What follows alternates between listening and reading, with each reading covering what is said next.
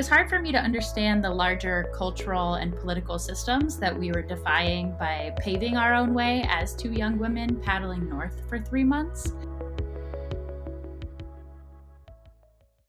If you've ever wondered what to do with your summer and considered 1. Making history, 2. Spending the whole thing on a wild 2,000-mile canoe trip, and 3. Putting your relationship with your best friend to the ultimate test, then you know exactly how author Natalie Warren feels. In the summer after graduating college, Natalie and Anne Reho set off on the banks of the Minnesota River with the ultimate goal of reaching the Arctic waters of Canada's Hudson Bay in 90 days or less. Natalie writes all about their journey in her book Hudson Bay Bound, and is here today to chat with another history-making explorer, Anne Bancroft, who, along with Liv Arneson, were the first 2 women to cross Antarctica. This conversation was recorded in October 2020. Hi, I'm Natalie Warren. I'm a paddler, I'm a mother, scholar, environmentalist, and author of Hudson Bay Bound. And I'm Anne Bancroft. I'm a polar explorer, an educator, and delighted to be here. I'm thrilled that you are here, Anne. I think it's about 9 years ago, almost a decade, that I first met you on the shores of the Mississippi River. That's right.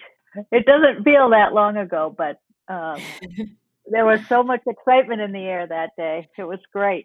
Yes, and you've just been a wonderful role model, mentor, inspiration, sounding board, and friend for me over the years. So I'm excited to talk to you about some of the themes in my book. I wanted to chat first about the perhaps biggest theme and most difficult for me to articulate as I was writing the book and even still today. And that's really why it's so important that we were 2 women doing this expedition. At the time that we were doing the trip, I didn't fully understand the importance of being 2 women embarking on an expedition of that magnitude. And when people asked us about it, we would just say, oh, we're lucky to be the first 2 women. I don't know why 2 women haven't done this before. Like anyone can paddle if they have arms, So we were just kind of laughing it off at the beginning. And it was hard for me to understand the larger cultural and political systems that we were defying by paving our own way as 2 young women paddling north for 3 months. So in the book, I talk about the email we received from a sales rep where we were planning our trip that was riddled with problems, but really posed the question, why would I fund your vacation? And now, nearly a decade later, I look back and I'm like, well, that was a really valuable experience for me as a woman, but also I can see the ripples that it made culturally and politically. So I'm wondering what you think of, why you think all female expeditions are important and how you've been able to articulate that. I want to go back just for a second, if I can, and say that in reading your book, I felt a tremendous amount of parallels to my own experiences.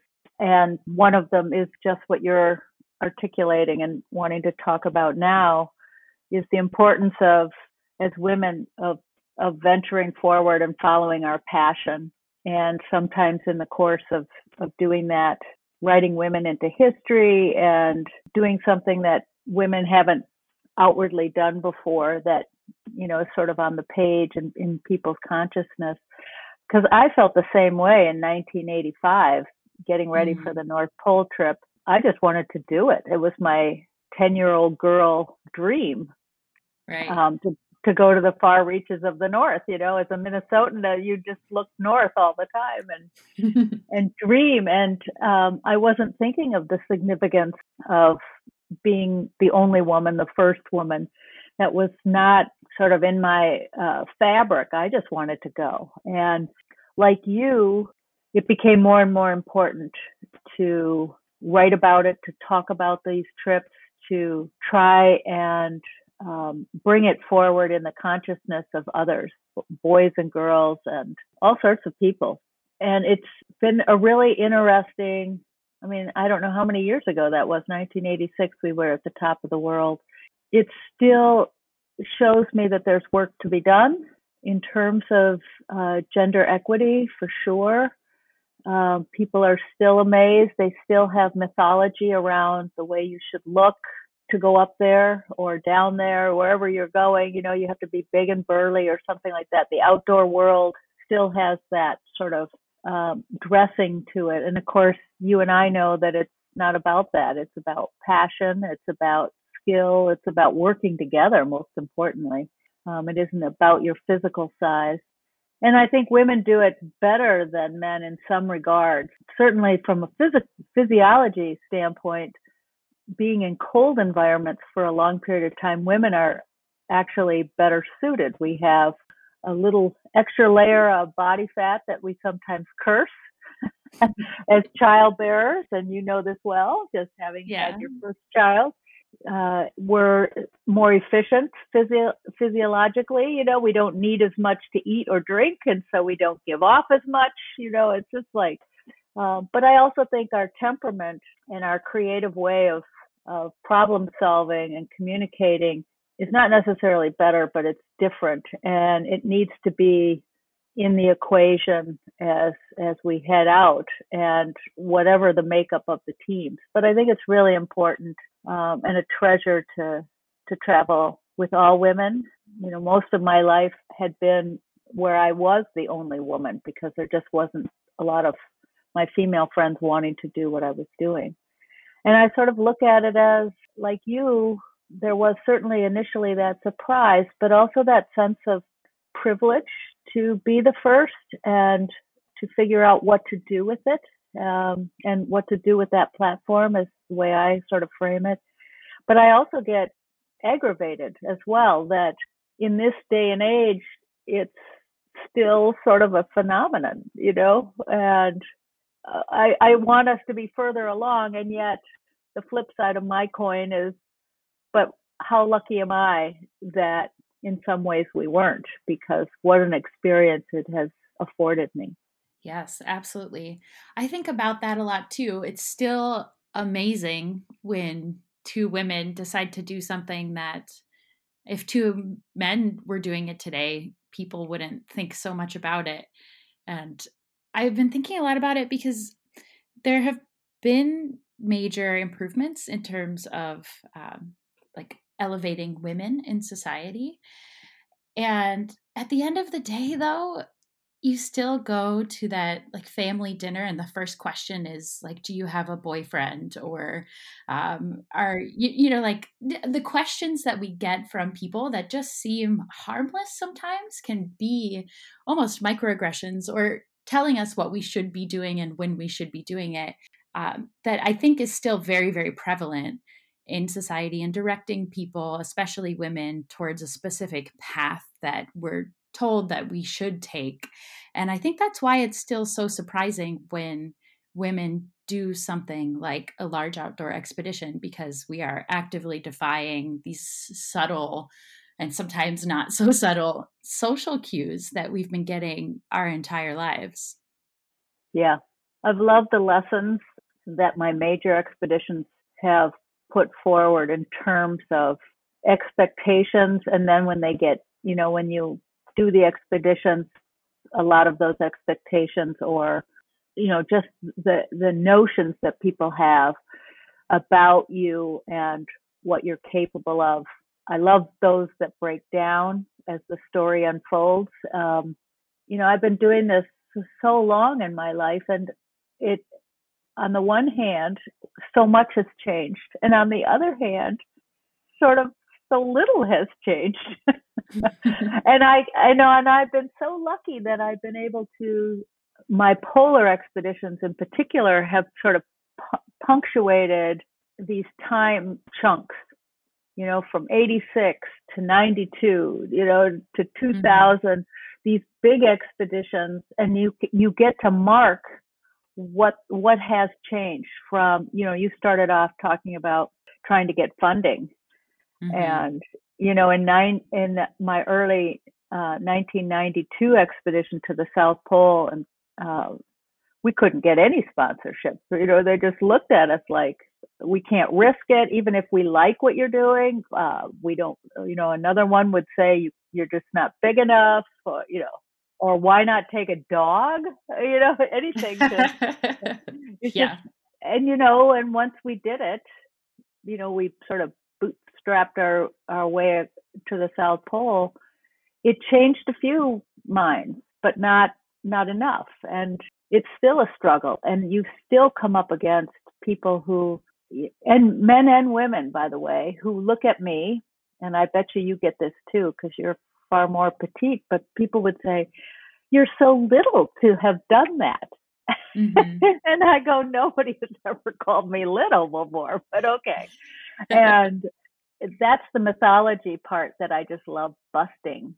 But you get to see over time with these expeditions, the movement that our society has embarked on, or lack thereof. It just depends. But it's been such a lovely privilege for me to have had this long career in an area where so few people have traveled, and definitely so few women. So it gives me this real window into, I think, a lot of the subtleties of sexism and the inequalities to opportunity.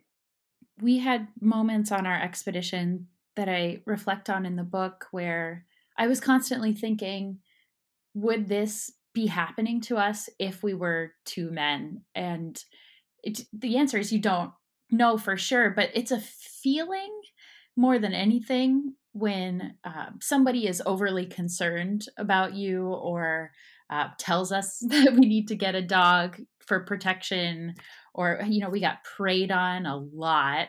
And on Lake Winnipeg, we had that older couple who just didn't want us to leave their site because I think they were worried about us on a big lake. And in all of those moments, something it was an embodied, sort of visceral feeling that told me that those were moments of sexism. And that's where I've been struggling to articulate exactly why. And you could argue it in circles with someone about how people would have said or done the same thing if we were two men. But at the end of the day, it's this feeling that I remember from all the trips that I've taken, and even just small interactions that I have today, that sort of compile over time for me to better understand why it's so important and why we were so lucky to be able to be women doing that, because those accumulate to be a very, very large barrier at the end of the day. Yeah, in some ways, my North Pole trip, because I travel with 7 men and 49 male dogs, gave me personally, because I was an elementary school teacher and my work environment was predominantly female. I thought, I knew what sexism was and all of that. And when I got up on the ice and I was living with these 7 guys who are like my brothers and we're still friends to this day, we're living together in a remoteness, which was really important for where I learned the lesson. I felt this subtle sexism, and, from people that care about you and love you. And we still joke about it today, and I'm still struggling with how to write about those difficult moments. But on that trip, I was able to articulate certain stories because I knew the word sexism just rattled mostly men. So I was struggling with what lexicon to choose from, what words to utilize to tell the story. And then I realized, just tell the story. Don't worry about the words. Don't lecture about sexism. Just tell the story and let them feel through the story what you felt.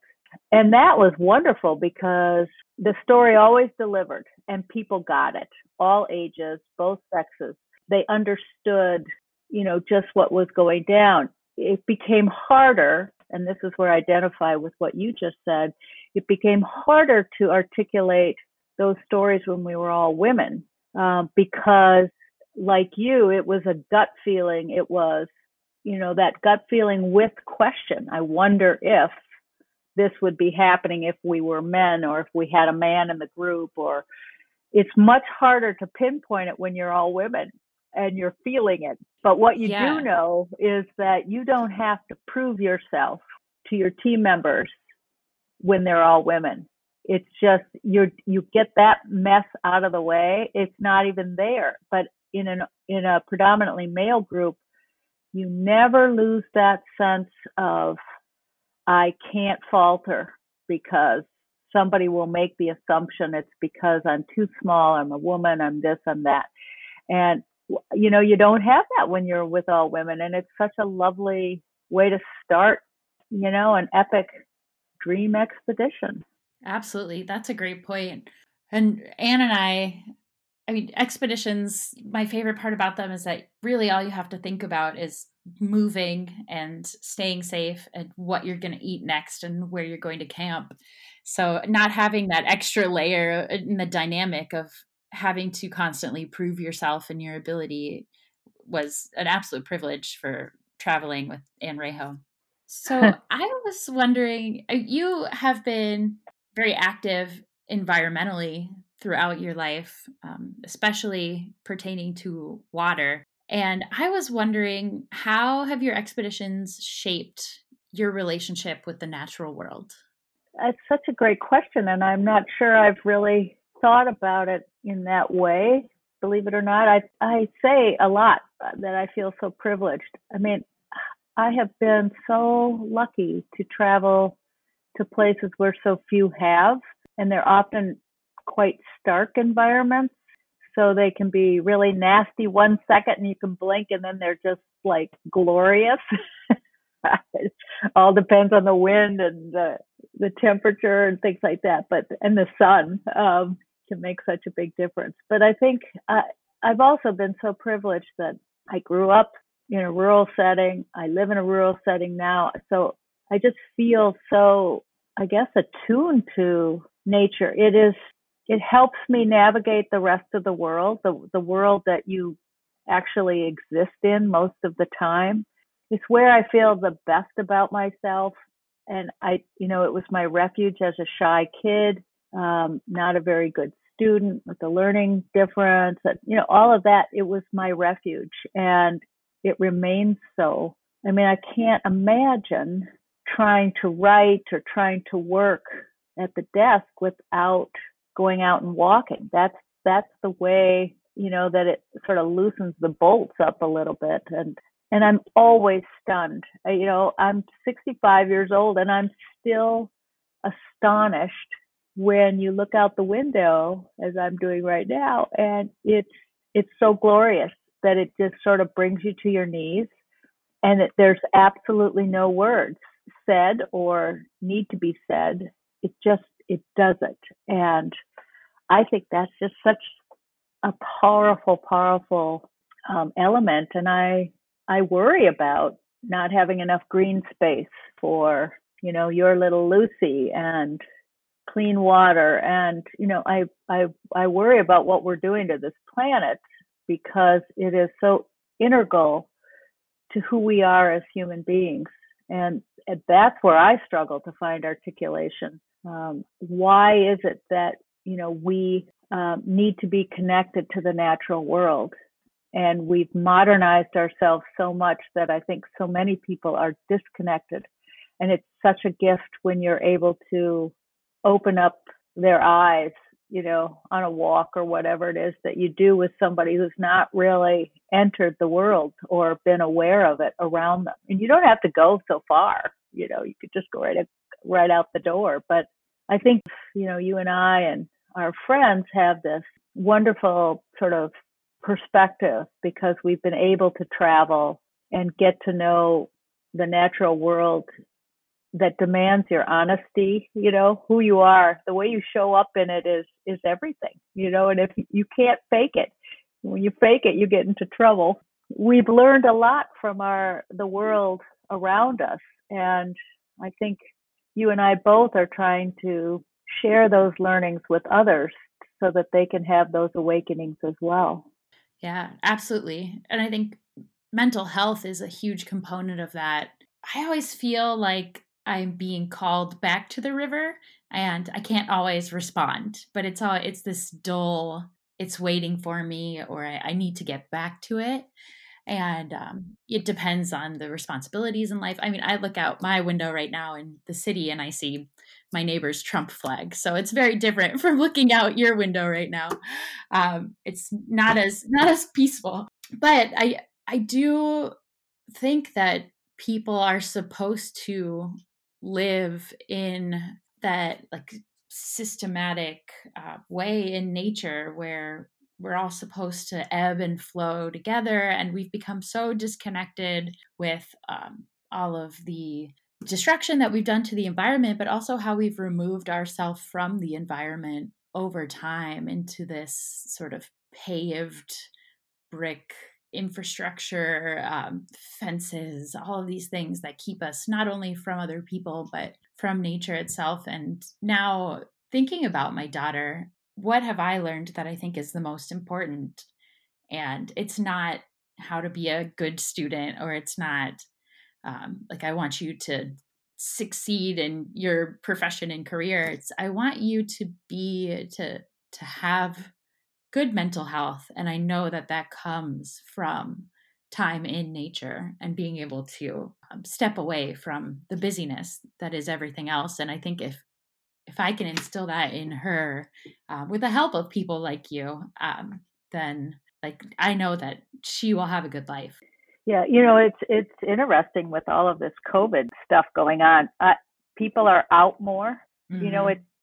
I always think that there's silver linings to the storms, and the storm that we're in now, in some ways, has provided people with a new opportunity to go outside where they wouldn't. I've never seen so many walkers in the countryside, I'm like, I don't know who you are, because they haven't been out. And people, I moved, so I was getting rid of a lot of expedition gear that accumulates over time. And people were just scooping it up because they're going to go snowshoeing for the very first time, or skiing, or they're anticipating this disruption in their life this winter. And so they're creatively trying to figure out other things to do, which they would have never done before. And it brings a smile to my face every time. I'm like, I have never sold so many camping pads in all my life,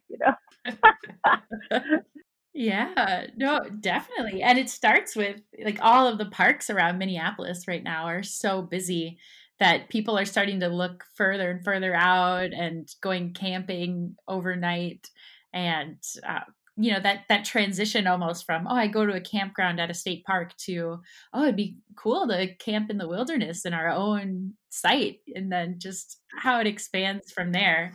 You touch on a good point here, which is, I think, time spent in nature, whatever nature means to whoever is in it, really has a positive impact on that person and potentially the environment in the long run. Even though we are going out into the environment and you're managing these groups of people in natural spaces, for me, the time that I've spent in the outdoors is the reason why I care so much about environmental issues. Politically, it's because I've seen it. I've been in the space. I've seen the tundra, and I've paddled the Mississippi, and I've seen what things could be and what they are now, and the importance of cleaning up our water and thinking about how everything is connected and works together. And that really starts with a walk in the woods and starting to make the connections between the trees and the leaves and the soil, or getting excited about a flower that you don't know the name of. And then you can really develop your environmental ethic just by starting to experience the environment itself. Yeah, absolutely. And, I think when you love something, that gives you the impetus to want to protect it. And in the case of the environment, it's a lifelong effort. It's not going to be magic. We're not going to save the boundary waters in one sweep. I feel like in terms of that issue, I was fighting that when I was in college.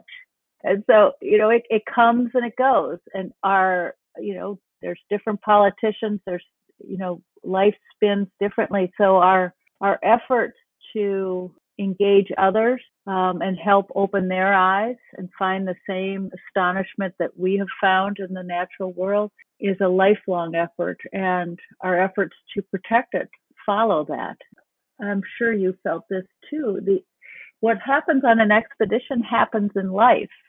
So we're taking one step in front of the other. And eventually you get somewhere, but you learn that it doesn't necessarily come quickly. It takes work. I always remind people that I chose to do these expeditions. I love them. They're the hardest things I've ever done in my life, Mm-hmm. physically and emotionally. Everything is sort of hard fought. And I think, at least in this country, we tell young people all the time, we've been doing this for decades, follow your dreams, follow your heart. Well, dreams are hard won. And so I think when we encourage young people to follow their dreams and be who they need to be, which I wholeheartedly endorse, we also have to finish that narrative with talking about what it takes.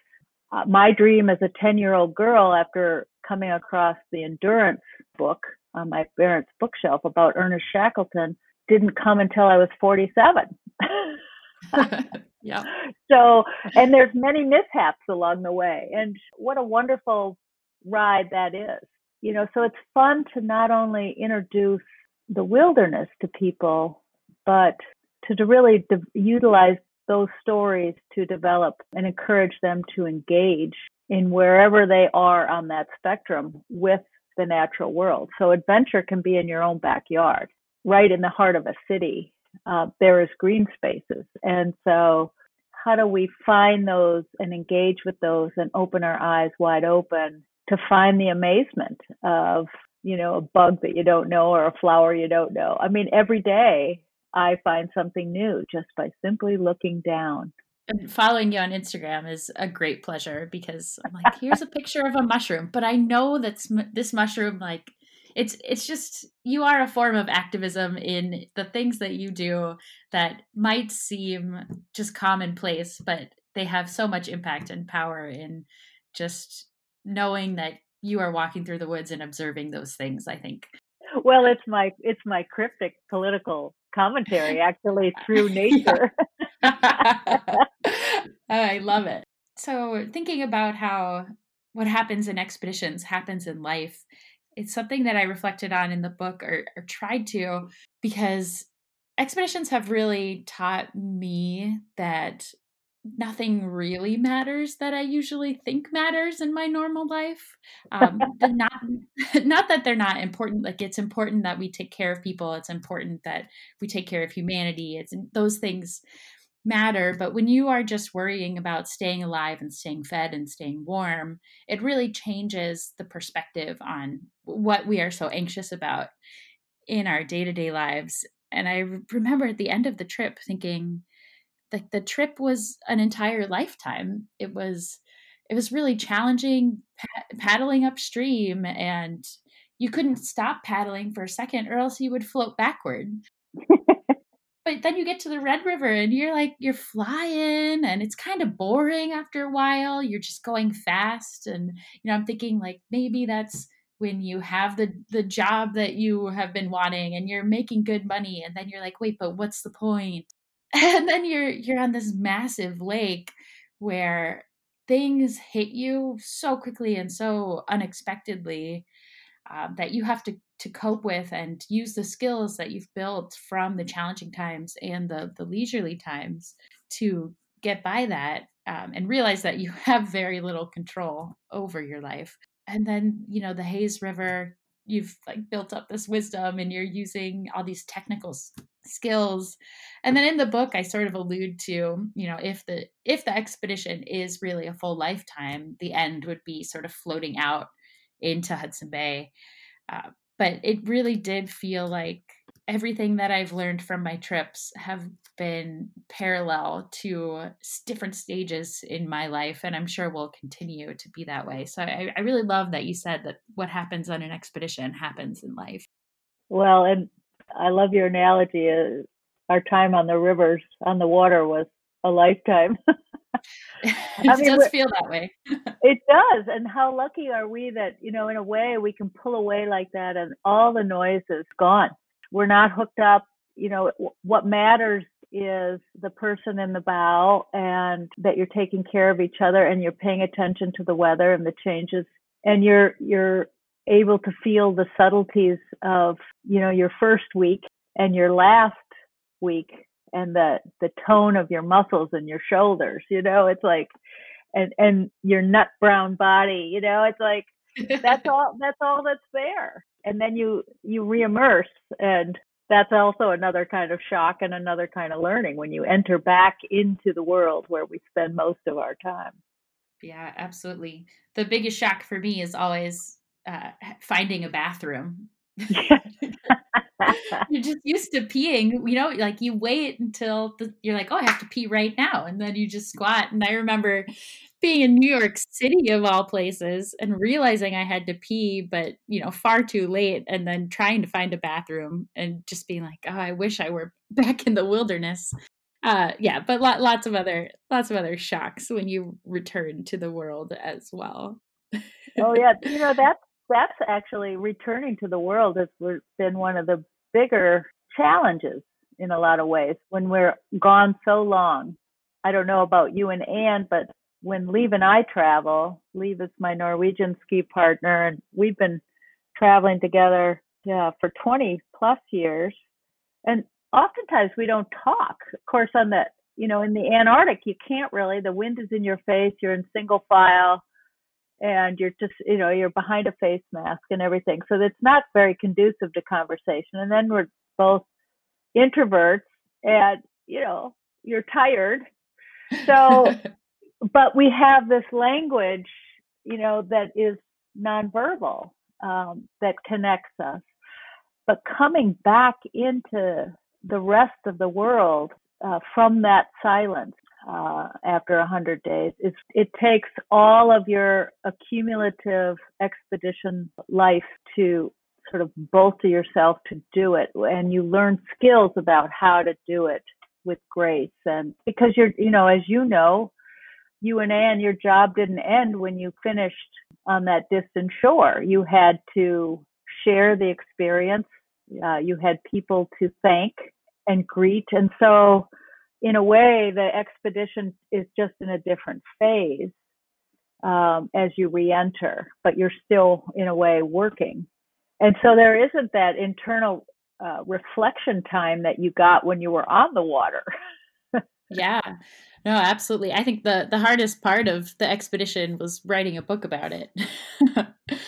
It's when you're there, that's the fun part. And then people, like you're saying, say, oh, that must have been really challenging. You were in storms and camping through bad weather. Like, no, that was the best part. And this is the hard part, is figuring out how to talk about it.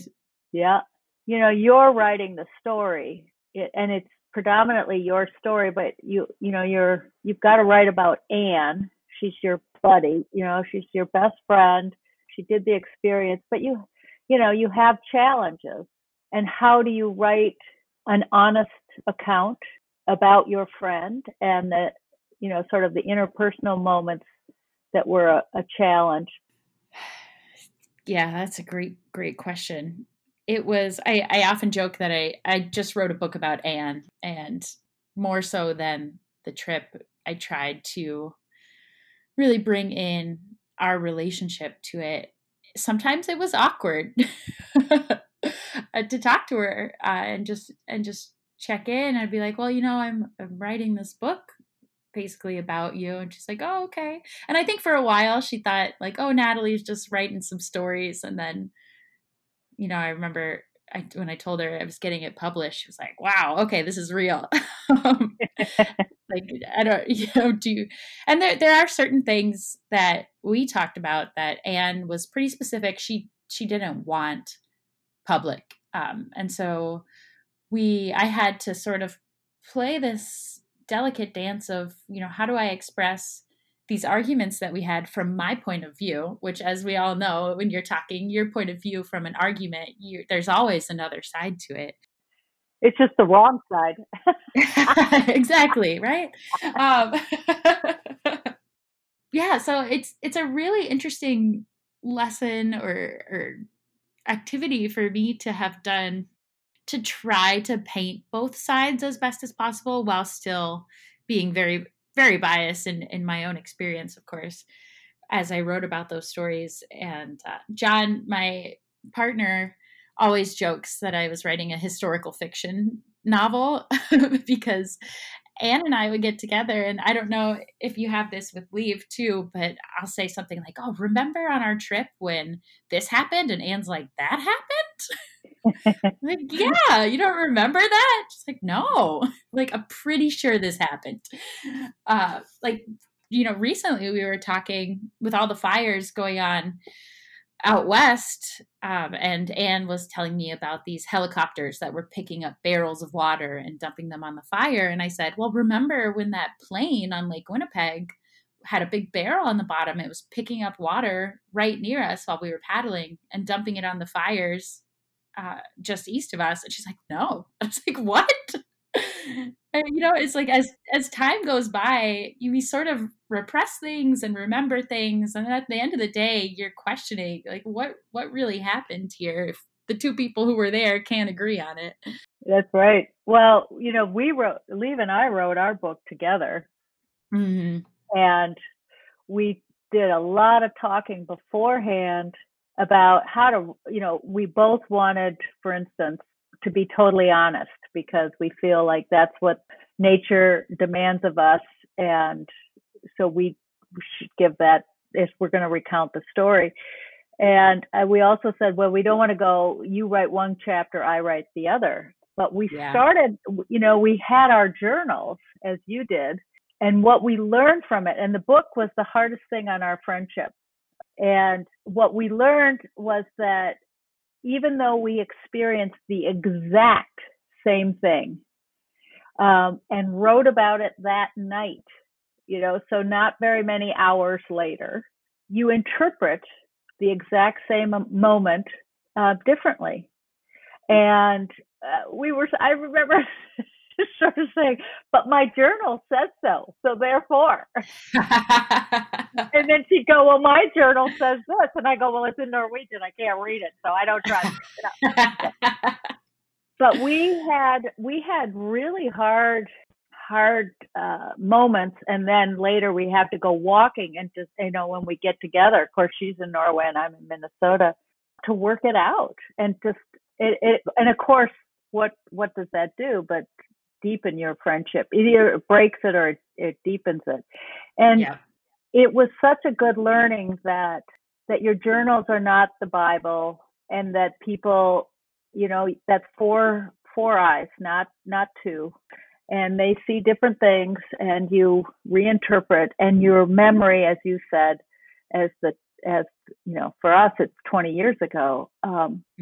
The trip takes on different meaning, and the stories change over time. As I used to listen to my father, who was a consummate storyteller, and we all would look at each other and go, well, that story is evolving. So is ours. And so it's given us, because we lecture sometimes together too, and you just have to let it go. You can't say it's not true, because it's her truth. Right. Exactly. And being able to go through not only the expedition, but I imagine that process of writing a book together and still being, sisters and best friends at the end, I think is a really good mark for the importance of having those challenges in our relationships, because they end up being our most valuable relationships. And when I think back to the big fight that Anne and I had on Lake Winnipeg, she is the person that I have had the most conflict with, and she is the person who is closest to my heart. So it's in expeditions, those things really come out, because you really have no choice. What are you gonna, paddle back home by yourself? I don't know. You got to get through it in that physical space and also in the emotional space. And coming out the other end is a really, really powerful thing in relationships like that. Yep. Well, Anne, is there anything else that you want to talk about? I always love talking with you, because we go all over the place, and you're so articulate. I just want to go back to your book. I loved reading it. I mean, one of my favorite books was Canoeing with the Cree, And my dad gave it to me when I was a little, pretty young. I think it was in high school. And I always wanted to do that trip. We started by you reminding me of being on the shores of the Mississippi, and I was watching the two of you get ready to launch, and just that excitement that I had for you, all that was before you. And I just loved reading your book and feeling the parallels of our very different experiences, but many common threads from our friendships, being forged deeper, to, unknown challenges, to the way in which women receive women doing these trips, to just all of it. And what a pleasure to read your version of that remarkable trip. Thank you, Anne. And I'm just so honored that you were able to write the foreword for it and really just be a great cheerleader throughout the years. I remember a very specific moment talking with you. It was before we were going off to do the Yukon River Quest with our team of 6 women. And we were going back and forth about why we should be doing it, because we needed to raise money to be able to go and do it. And so our whole team was bouncing off, different social justice ideas and environmental issues, and like, why are we going here and paddling, 450 miles in 53 hours? Like, well, what can we get people excited about? And you had me over to your place and I was talking to you about it, and you said something that really, really made a difference for me. And it was that, like, the trip itself is enough, that you didn't need to add all of those other things to get people to care about it, because other people are going to be so excited that you are doing it at all, that you'll get the support that you need. And now that I'm a little bit older and I have people reach out to me who are doing trips, I just repeat that, because it was so helpful to me as someone who was constantly trying to make a difference in the world and do these larger expeditions, to be able to know that just women going on trips was enough for people to get really excited about it and to be able to support you. And you have definitely done that for me, and I am trying to pass that on now to women who are doing similar expeditions. So thank you for that nugget of wisdom that will live on, hopefully. Well, you're welcome. All right. Well, my time is limited before a crying child and a dog come back, so I should probably start to wrap things up here. But thank you so much for taking the time to talk. It's always so fun, and I just really appreciate your support and your friendship. Well, right back at you, girl. And I said this to you before, but I knew that afternoon watching you guys on the shore of the river that I would see you again, and that has come back in spades to be true. And how lucky am I? Thanks for hanging out with me for this last 50 minutes. Oh yeah, a great pleasure. For more information, visit z.umn.edu/Hudson Bay Bound.